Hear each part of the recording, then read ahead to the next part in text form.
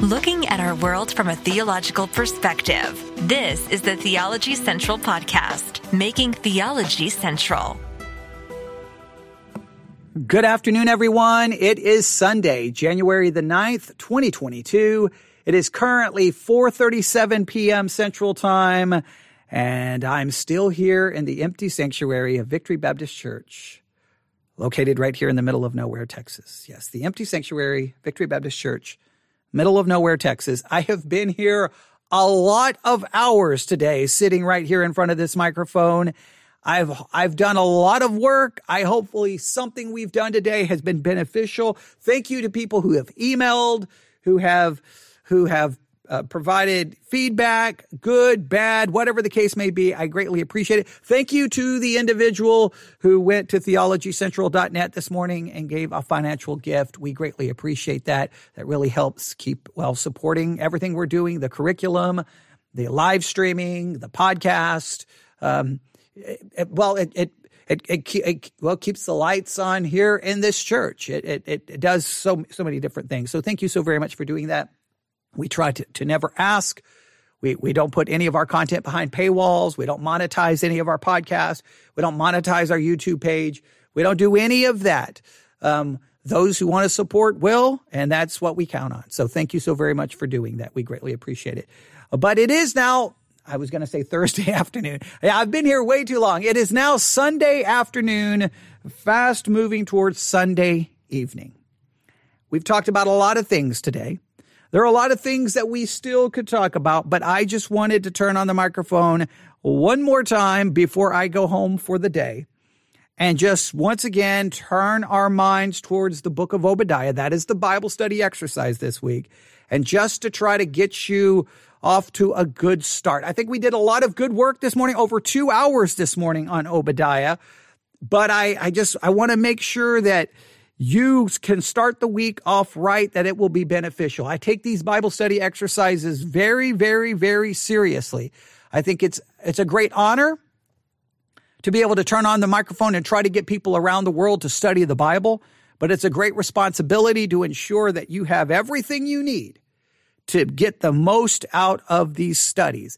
I don't want to just throw something out there on the internet and just say, well, look what we did. I want it to be like meaningful, helpful, beneficial. And so I'm gonna do a little bit more work here to get you going in the right direction for this new week of Bible study. If you have the Bible Memory app, if you have downloaded the Bible Memory app, and if you looked for Theology Central and joined our group, you just got a notification about 5 minutes ago. Yes, you did. And if I open up the Bible Memory app right now and I go to groups and I click on Theology Central and I click on verses, oh, there it is. The memory verse of the week. What do you think it is, everyone?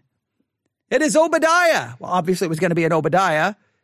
Verse 1. I mean, there's not really chapters. So Obadiah verse 1, and it reads, the vision of Obadiah. That's easy to memorize, right? The vision of Obadiah. Thus saith the Lord God concerning Edom. All right, so this is the vision of Obadiah that's going to explain to us God's words concerning Edom. We have heard a rumor from the Lord. What exactly does that mean? And ambassador is sent among the heathen. What is that talking about? Arise ye, and let us rise up against her in battle. Who is being told to arise? Who's telling them to arise? And who are they going to fight in battle? It appears they're going to fight Edom. Is God saying, arise, gather yourself, we're going to go fight Edom? Well, who's the ambassador? There's a lot to take apart, but that's your memory verse for this week, Obadiah 1. Memorize it, but not just memorize it, really think about it. And I love the fact that it's the first verse, because that verse should start your work. In fact, we're going to work on verse 1 this afternoon. That's what we're going to do right here. So that's your memory verse. You've got a lot. Memorize it. Talk about it. Get other people talking about it. Just start a discussion. Look, even if I don't want them to know I listen to Theology Central because that podcast is complete hot garbage. Okay, that's fine. Keep it a secret. Keep it a secret that you listen to me. but take everything you get from the studies and share it with everyone else. I don't care if you look smart. Plagiarize everything I do. Steal everything I do. I really don't care. Okay. I steal everything. I just want people to study the Bible. That's all I care about. So use it, steal it, make it your own, plagiarize. I don't care. Get people studying the book of Obadiah this week. That's what we want. We want people all around the world digging into the book of Obadiah this week. And then we want them ready to go next week for whatever we're going to study next week. That is what I want you to do. But I think we're going to get a little topical message in, a little topical study exercise at the beginning of this week. I really do. And now that the more I think about it, now I've got two directions I could go here, and I'm really debating with myself where to go. But I think what we're going to do is we're going to remind ourselves quickly of our outline. All right. Our outline. Now, I think most people today agreed. I think there was some disagreement, but I think for the most part, there was agreement. I broke the book of Obadiah down into three parts. And when I say this is not a new thing. Obviously, there's a lot of different sources that do it differently, but there's a lot of sources that would agree with me that we should break down Obadiah in the following sections. Number 1, verses 1 through 9. Number 2, verses 10 through 14. Number 3, verses 15 through 21. Now, I did not offer subpoints. You can add subpoints to your outline if you really want to, Roman numeral 1 and then A, B, C. You can do that if you would like. All right.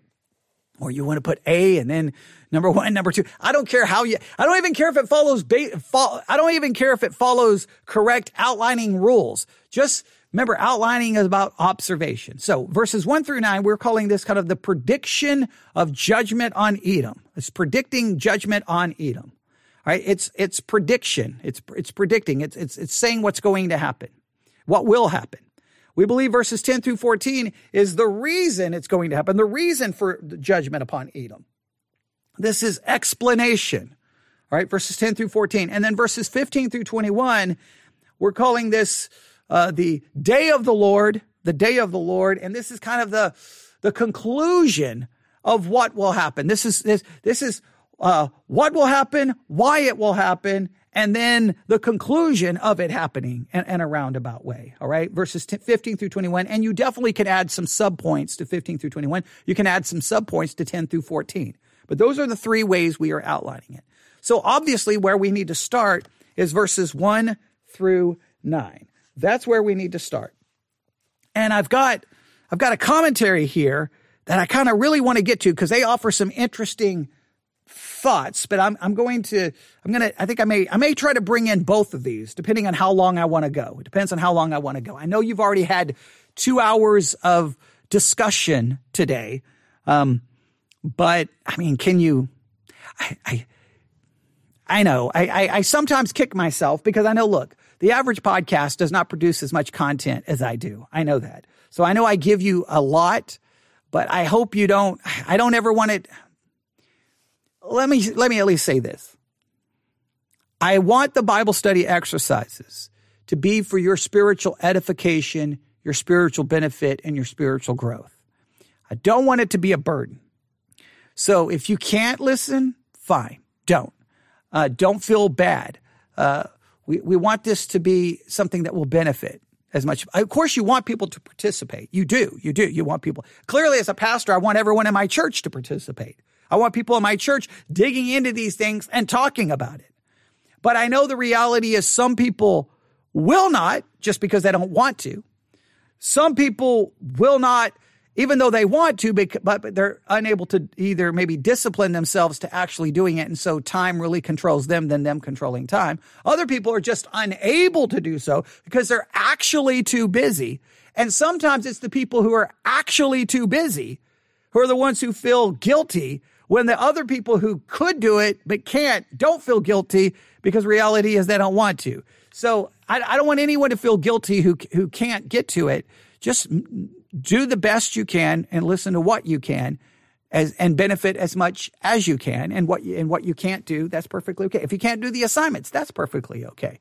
If you can't do the assignments, and I mean this in all sincerity, if I give an assignment and you can't do it, and you realize that I'm not going to go back and cover that assignment, or really explain what we discovered, let me know. And I got no problem turning on the microphone and saying, hey, there's some people out there who couldn't do the assignment. This is what we learned.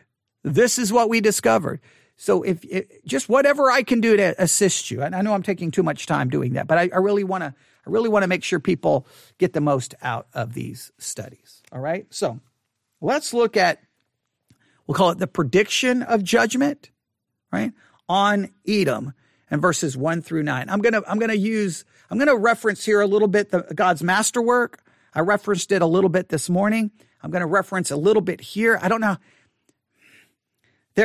It's just interesting. I've got two commentaries here who take kind of a very interesting approach, and I kind of want to bring in both. So we may go forward in one and come back. The goal here is just to really get us started, not really to cover all 9 verses, but we may read everything they have to say. I'm going to really focus on verse 1 mostly, but we'll see what they do here. So are you ready? Here we go. All right.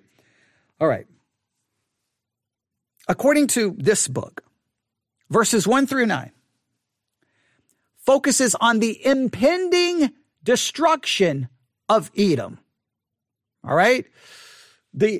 So in other words, it's not happened yet. It's coming. It's predicting its destruction or the judgment on Edom, which we have already identified in our outline. I think that's accurate. Verses 10 through 14 specifies the charges against the nation. What are the reasons they're going to be judged? I think we specified that.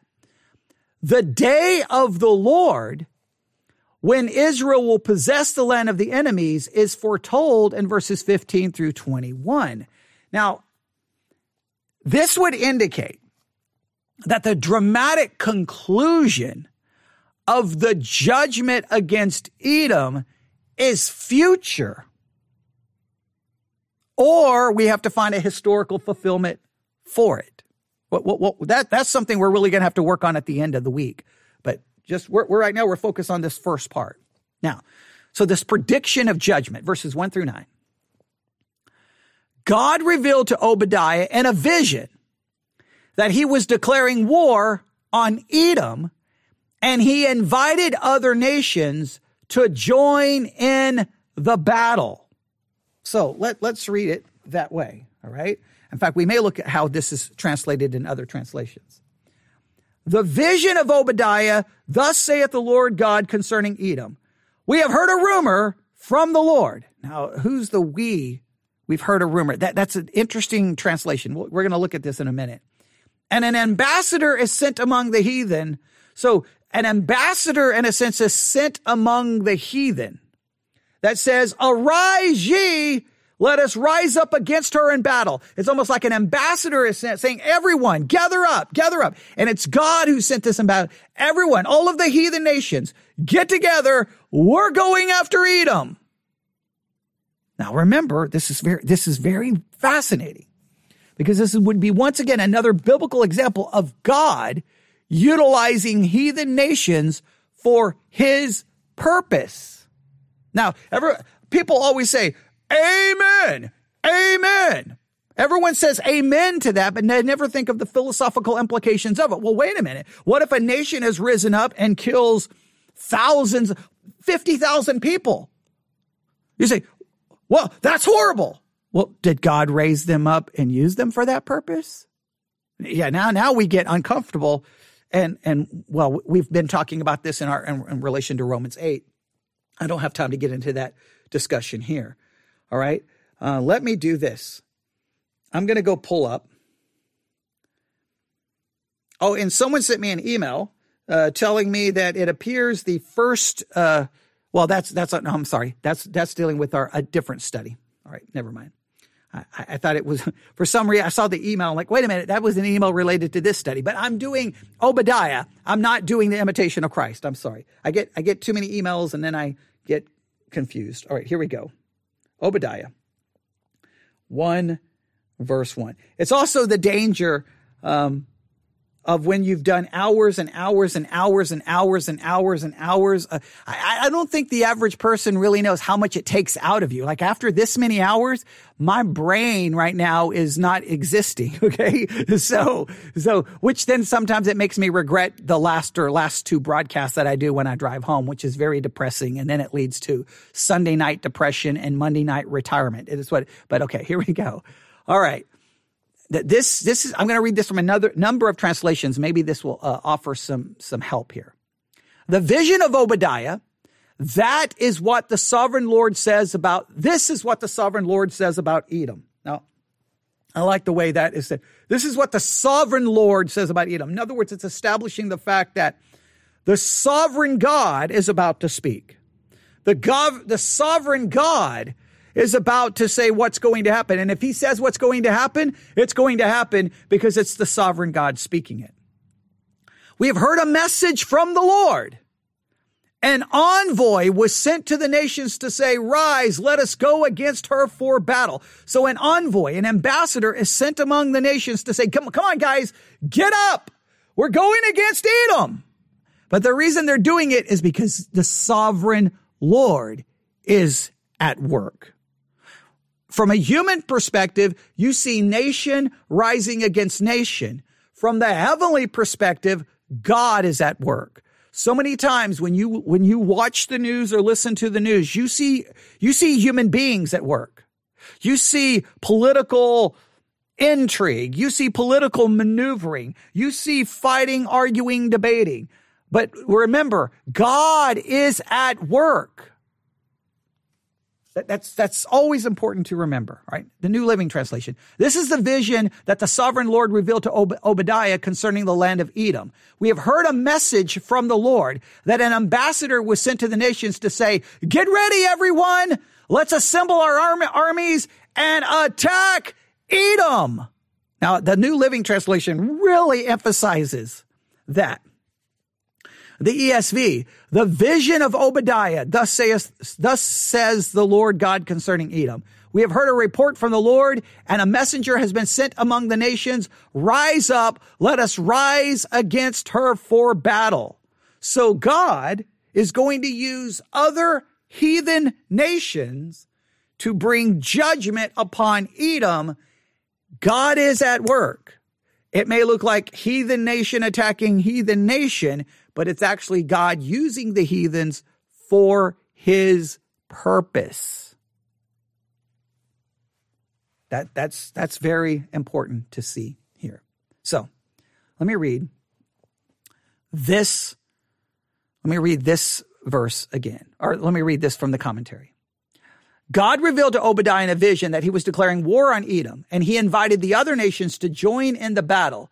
Though Edom was great in her own eyes, God would make her small. Her pride would be her downfall.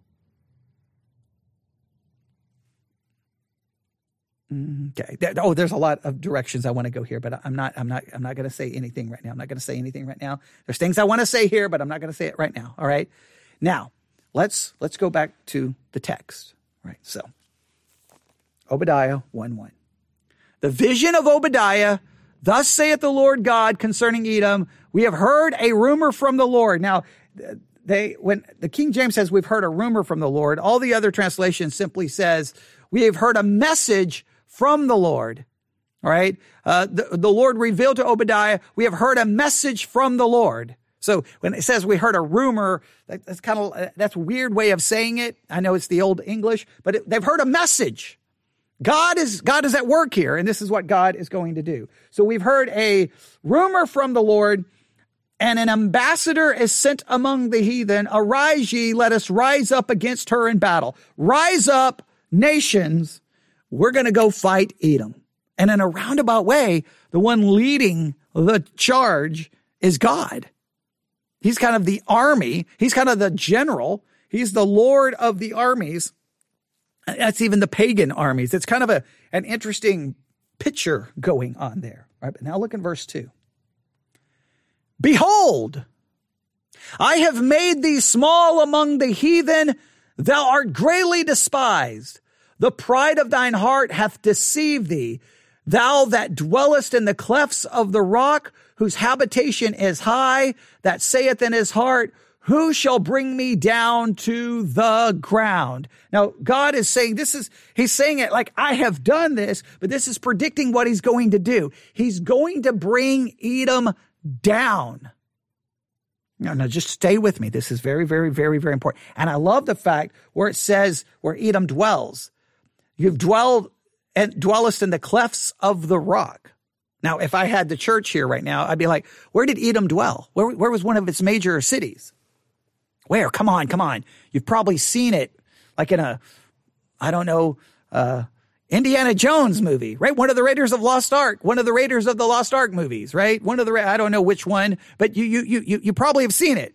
You've probably seen it in a lot of movies. You've probably seen pictures of it in a Bible dictionary. You probably can name. Okay, I won't give it away. Okay. I could give you all kinds of hints, but here we go. Her pride would be her downfall. Now, I'm going to quote from the scripture reference, the scripture translation that's used here in this book that I'm holding. The arrogance of your heart has deceived you, you who live in the cleft of the rock and the loftiness of your dwelling place, who say in your heart, who will bring me down to earth? Though you build high like the eagles, though you set your nest among the stars, from there I will bring you down, declares the Lord. Now, this has everything to do with their pride, everything to do with their arrogance. Now, I don't want you to spend a lot of time on this week, but I want you to think of 5 verses, or find 5 verses in the Bible that speak against pride and arrogance. I want you just to find those 5 and just think about Edom. Here's Edom, prideful, arrogant. Who's going to bring us down? Who's going to touch us? Right? And yet they're going to be brought down. God resists the proud.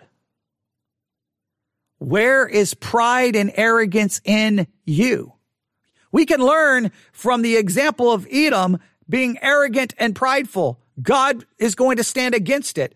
There's warning against pride and arrogance in you and me. Where is pride and arrogance evident in your life? If you don't know, ask someone you know. Ask your husband or ask your wife. Probably you're going to find out what you don't want to know. I'm not asking anybody, okay? No, I'm not, okay? But I already know that I've got enough of it. I don't need to ask anybody, okay? All right? I don't want to do that. But here we go. If ever a nation had reason to feel self-sufficient, Edom did. So they're saying, look, if you consider nations, Edom had every right to think that they were self-sufficient, that they were prideful, that no one could bring them down. Now, this book quotes from James Montgomery Boyce and his commentary, The Minor Prophets. So I'm reading a book that's quoting from another book, all right? I think I have James Montgomery Boyce's commentary on The Minor Prophets somewhere. It was probably in the church library, and it's probably now long gone. But James Montgomery Boyce had a profound impact on me earlier in my Christian life. The very first Christian book that I ever bought. I went to the Christian bookstore. I'd only been saved for a couple of weeks. I was looking around, kind of like in the youth section. I didn't know what to do. And this older gentleman walked up and said, "Can I help you?" I'm like, "Well, I'm a new Christian." And I thought maybe, coming to a Christian bookstore is what I was supposed to do. So I don't know what to get. And he's like, "Well, you don't want any of this stuff." And he took me over to the theology section.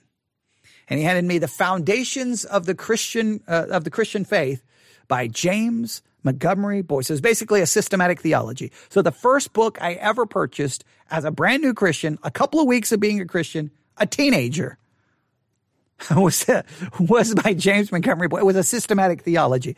And years later, I met that man at a church and thanked him for what he did for me. Because that started me off really in the study of theology. I could have been given some crazy teenage, youth devotional book, and he went straight up to systematic theology. I really respected the fact that he didn't see me as a teenager. He saw me as a young believer and knew that a young believer needs theology, needs doctrine, needs in-depth study, doesn't need candy, doesn't need junk food, and didn't treat me like a idiot teenager, treated me like a young believer. And I really, that to me, it still makes me emotional today because it's just an awesome thing. Because a lot of times we see, I hate churches that treat teenagers like they're stupid. Hey, you're a teenager. You need to be in the youth department and play games and get a pizza party and get a little 5-minute devotional. Why do the churches treat teenagers like they're useless and dumb? How about treat the teenagers like they're young adults? Open up your Bibles. Let's do verse by verse study through, Obadiah. But they won't come back. Well, if they're believers, that's what they need. If they're not believers, why do you expect it? So they're not believers, so we've got to entertain them. The church was never called to entertain. I know I'm getting a little distracted here. I apologize. But it just, whenever I see James Montgomery Boyce's name, it always brings these memories up. All right, here we go. Now, why could Edom like, nobody can touch us? Why would Edom be in a situation like, you can't touch us? Well, clearly it has something to do with where they dwell. This is what James Montgomery Boyce said. First, Edom was situated along the great trade routes between Syria and Egypt and could profit from this trade. So, in other words, their location put them in a place where they could make a lot of money. And we know money gives you a sense of power and maybe a sense of invincibility. Hey, look, I know, look, it's one thing to have money and you have some sense of security, right? Look, I know that I need new tires on my car and I don't know when they're going to blow up and I'm going to end up on the side of the road. If you just have money, you don't even have to worry about that. You just go and get new tires. But sometimes you have to wait until you have the money for the new tires, right? Do you see how that works? So one gives you a sense of, I don't need to worry about it. Me, I'm like, okay, all right, let me make it home without the tire blowing up like that. Everyone knows that. Okay. Hey, I don't have to worry about this. Hey, it's going to be freezing cold. Well, I don't have to worry about it. I'll crank the heat to 80. Well, I don't know if we have the money to crank the heat to 80. So we're going to have to be cold. Like it's different when you have money. There's a sense of security, which is not a bad thing. There's nothing wrong about it. No one should be condemned for having it. But it can give you a sense of security, which can lead to maybe a self-sufficient, arrogant attitude. Not saying it will, it can. Poverty can create, look, wealth has its dangers. Not having wealth has its dangers. Both have dangers because we are sinners and we can take anything, good or bad, and we'll hurt ourselves spiritually with it. All right.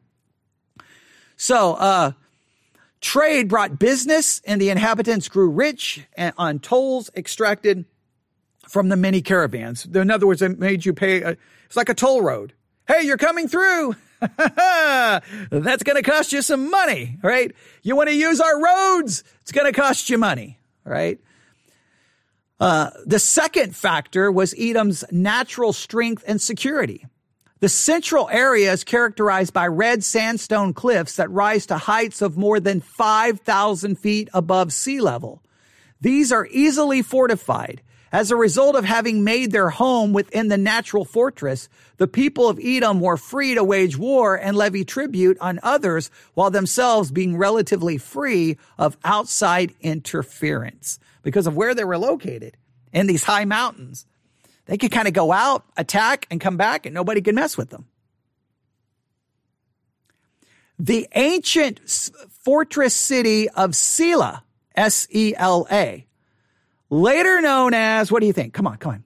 If someone's listening live, you can answer this.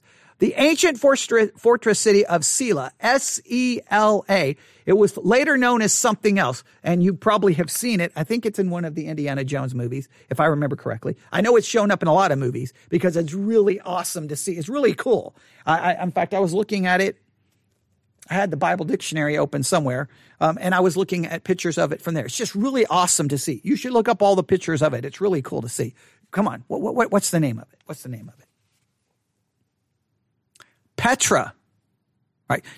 Not the early, very famous contemporary Christian rock band Petra. Not them. Okay. But the the ancient fortress city of Selah. Now, look, there's only so many hours you can talk before all of your words start merging together. It was known as Petra. It was virtually impenetrable. Experts say that because of Petra's position in the mountains, it would be possible for a dozen men to hold it against an army. No wonder the Edomites could brag, "Who will bring me down to earth?" Okay, yeah, the Indiana Jones, The Last Crusade. I knew it was in one of those. I had the box set on DVD way back in the DVD days, but yeah, on Blu-ray to be exact. So I've seen it. I just couldn't remember which one it was. I should have remembered it was The Last Crusade. Yeah, I should have remembered that. Okay, but that's a whole different story. But it's the city of Petra. Now, I want you to hear that again. Based on the way it was designed, that basically a few people could stop an entire army from getting to them. Well, when you're in that kind of situation, you can be like, come on, who's going to take us out? I mean, you could talk all kinds of garbage. You could, using a wrestling lingo, you could cut all the promos you want and like about who can mess with me, because you wouldn't fear anyone. You would feel like you can't be defeated. You're indestructible. It would give this pride. It would give this arrogance. And again, there's sometimes in life, what has blessed you can make you arrogant. Sometimes the very thing that has blessed you, sometimes the thing that has been very good for you can be the very thing that is detrimental to you spiritually. They were in a great position, financially well off. They had security. They were in a great position, but it made them arrogant. Don't allow the good things in your life, don't allow the blessings in your life to make you arrogant, self-sufficient, and conceited. Don't do that. It's a recipe for disaster. Just don't do that. That's for everyone. Look, it may not be money. It may not be wealth. Just whatever you think it could be. It could be your own good looks could make you arrogant. Whatever it could be your health. It could be your intelligence. It could be whatever. It can make you arrogant. It can be the very thing, the very blessing, something that you should be so grateful for. And it's wonderful that you have it. Can be the very thing that can make you an arrogant, condescending jerk. Don't let that happen. The Edomites had all these great blessings, but it just made them arrogant. Then we'll continue. I will, said God, his overthrow of Edom would be total. Nothing would be left. Even thieves leave something behind when they steal, and not even grape harvesters can get every single grape. But Esau will be ransacked and his hidden treasures searched out. God would even turn Edom's allies against her. Neither wisdom nor military might would help Edom on that day. Now go back to Obadiah chapter 1. The vision of Obadiah. Thus saith the Lord God concerning Edom. Thus say the sovereign God.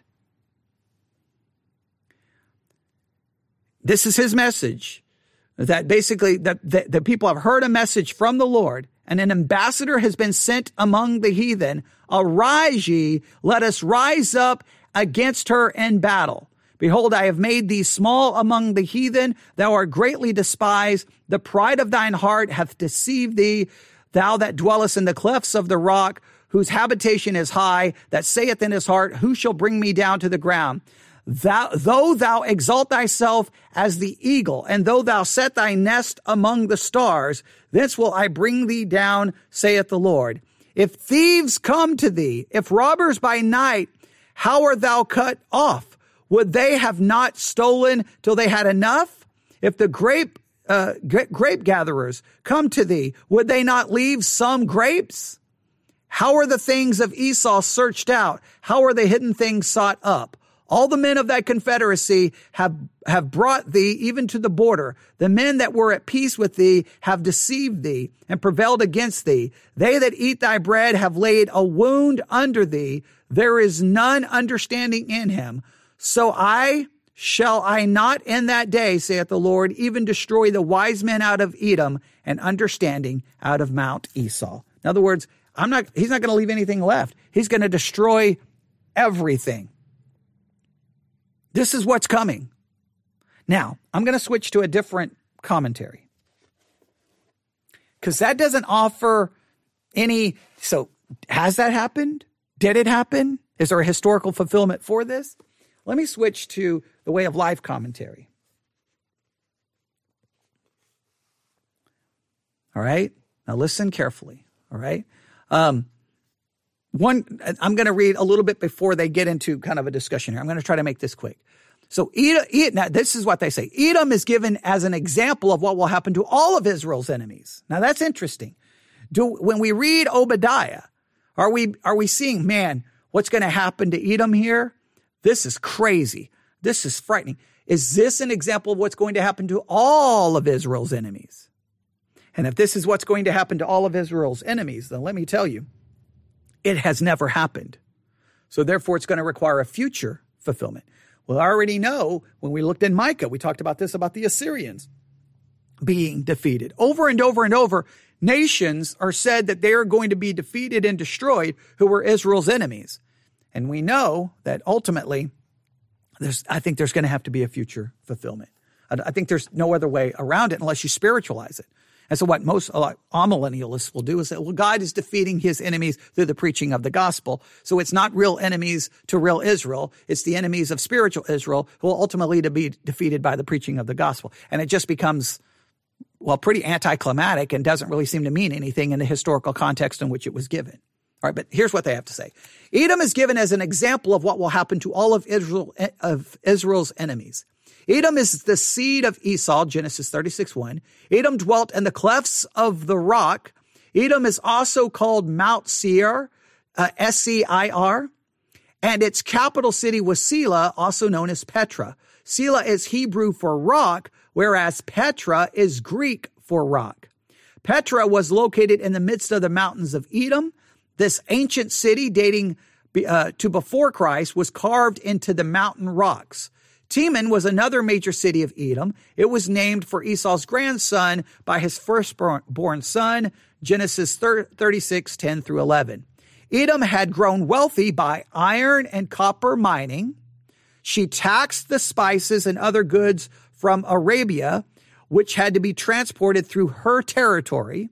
She developed agriculture by irrigating her valleys. She was also a robber nation. She went and took from others. Now, here we go. Edom. So in Obadiah, we read of in verses 1 through 9, we read the prediction of what's going to happen. This commentary jumps to what they believe is the fulfillment of this. Edom was destroyed by a confederacy, and they point to Obadiah 1:7. This is the confederacy that they believe brought this about. The Nabateans, Nabateans. Nabateans.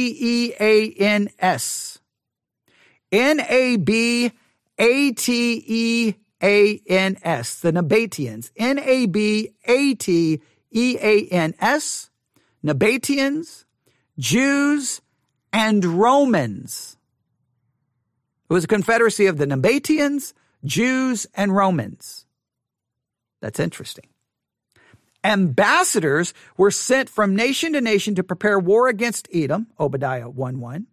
Edom was deceived by her own friends and allies, Obadiah 1:7. The downfall referred to her here probably occurred in the late 6th or early 5th century BC. So they think that what's prophesied here finally happens in the late 6th or early 5th century BC, when the Nabateans went to the Edomites, who took them in for a banquet. So this is supposedly what happens. So you have the Nabateans, They go to the Edomites, who take them in for a banquet. Hey, come on in. Come on in. Remember, their city is kind of impenetrable. It can't be destroyed. But they bring them in for a banquet.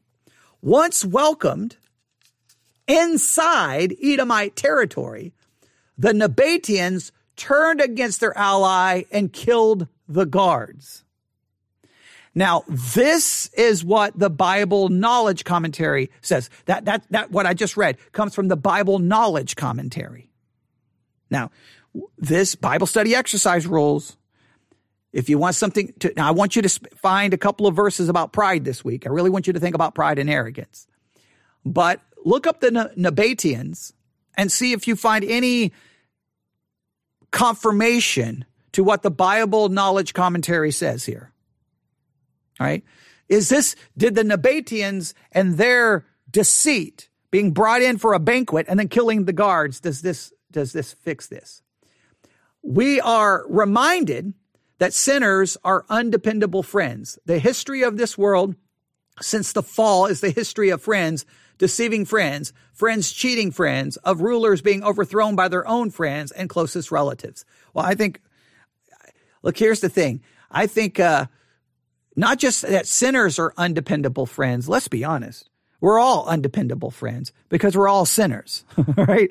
So everyone's undependable. Your husband's undependable. Your wife is undependable. Your pastor's undependable. Everyone's undependable in some way, shape, or form, right? Doesn't excuse it, but it's just the reality. Edom was completely robbed of her wealth and destroyed. The treasure Edom had hidden in caves would be found and taken. Edom's wise men were destroyed. Wisdom was taken away from her wise men, in that they did not discern the conspiracy against the nation until it was too late. Edom's mighty men were destroyed. God pronounces judgment upon all those who trust in chariots and horses and strong horsemen rather than in him. And then we can stop right there. So they say this happened under the Nabateans. Now, I'm going to look at something really quick, because I didn't even think about looking here. And I don't know how many commentaries agree with that. Many of the books don't mention this at all. So I don't know how common everyone believes that that was the fulfillment of it. I'm looking in the Bible dictionary here.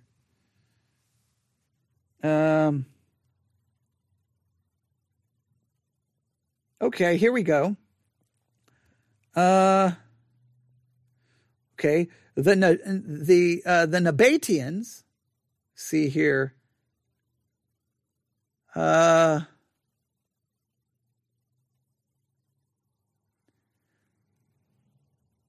see. Okay, now that doesn't seem to help us.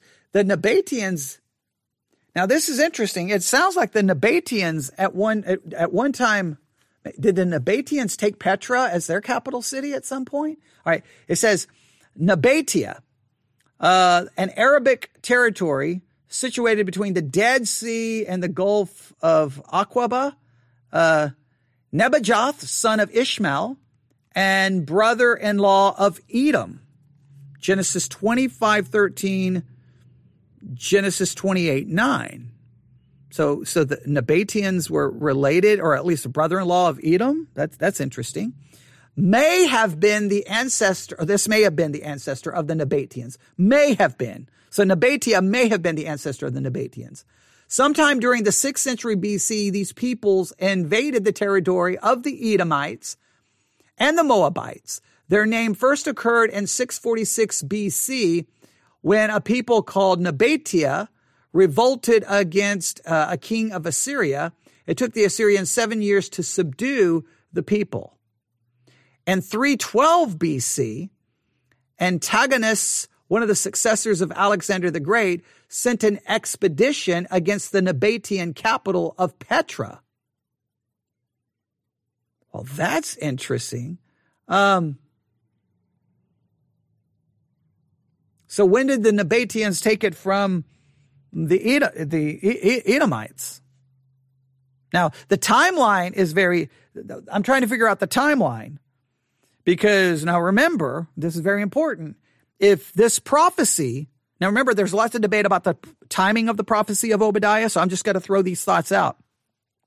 If this judgment is coming against Edom because of their rejoicing at the downfall of Judah, and that refers to Judah going into Babylonian captivity, then this prophecy would have to be fulfilled after Judah goes into Babylonian captivity. Well, the Nabateans, if they already, that's 312 BC. So by 312 BC, the Nabateans control Petra. So clearly they have to take, so that would still fit. So, when do they take, that would still work. We have to figure out, when did the Nabateans take Petra? When did they defeat the Edomites and destroy them? And who else did they work with? It was supposed to be a group of people, right? It's supposed to be a group of people, Nabateans, Jews, and Rome. When did this supposedly occur? So, I don't think it's the most, you know what? I take that back. It is important because anytime we can find and pinpoint a historical fulfillment for anything, we want to find it because once it shows the accuracy of these prophecies, and we're like, look, here's Obadiah. He said by God, because of God giving him this vision, this message, this is what was going to happen to the Edomites, to Edom, and the Nabateans were the leading ones who did this, and we can find out exactly when it happened. Then we can say, see, it happened literally. Now, this is important because if we can show a literal fulfillment of Edom being destroyed, then if we see later on in Obadiah some promise of Israel's restoration, it would have to be literal. So actually, this is more important than I was getting ready to say, well, it doesn't really matter. No, it does matter. It does matter. So I take that back. All right. There we go. That's some interesting discussion there. All right. And there I'm out of, I'm done. I'm out of everything. I'm out of voice.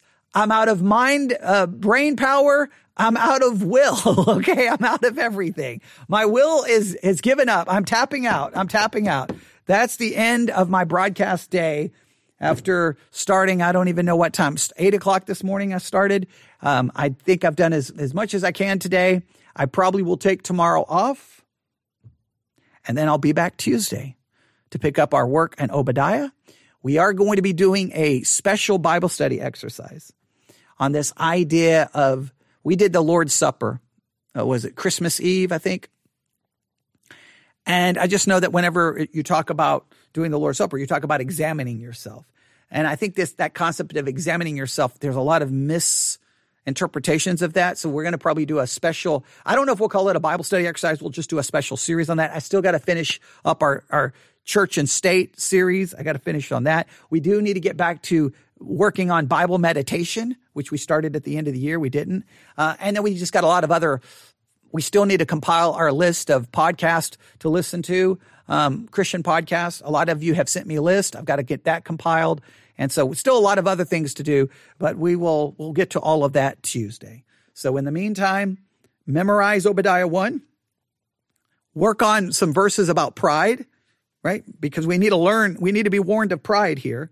Try to just detect where what you're proud about, where arrogance and pride shows up in your life. And sometimes it can be the very thing that you've been blessed with. It's just weird how we can take blessing and next thing you know, it becomes detrimental to our own spiritual life. That's our sinful nature. And then we want to know about the Nabateans. How did they fulfill this prophecy in Obadiah 1 through 9? Has this been historically fulfilled? If it was historically fulfilled, we want to know exactly the details. And if it's very literal, then anything that happens in the end of the book is literal. That's why we have to establish this, because everyone wants to argue eschatology. They argue it the wrong way. It's about hermeneutics, and I've talked about that so many times. But I'm done. Good night. Everyone have a great week. Study Obadiah. Let's talk about it. Let's discuss it. Remember, don't forget to, if you want to be a part of the Discord channel, there's some good discussions going on there. People adding all kinds of discussion. If you need help doing that, let me know. Email me, newsif@yahoo.com. That's been a great blessing. Everyone did a lot of discussing on Micah. I'm assuming there's going to be lots of good discussions this week on Obadiah. And then the Bible Memory app, you want that. And let's work on Obadiah 1:1. In fact, I'll just read it. I'll just read it right here. In fact, I have it, and I'll just read it. I'll read it from the King James. I'll read it right here. Let me grab my Bible here. The one good thing, if you open up your Bible every time you memorize it, you'll be able to remember where Obadiah is located, right? You'll remember quickly. It's right after Amos, okay? Obadiah chapter 1, verse 1. The vision of Obadiah. Thus saith the Lord God concerning Edom. We have heard a rumor. We've heard a message from the Lord. An ambassador is sent among the heathen. Arise ye, let us rise up against her in battle. God organizing armies to go after Edom because of their arrogance and their pride. May God never have to rise up an army against us because of our pride and our arrogance. Something to consider this week. Thanks for listening. God bless.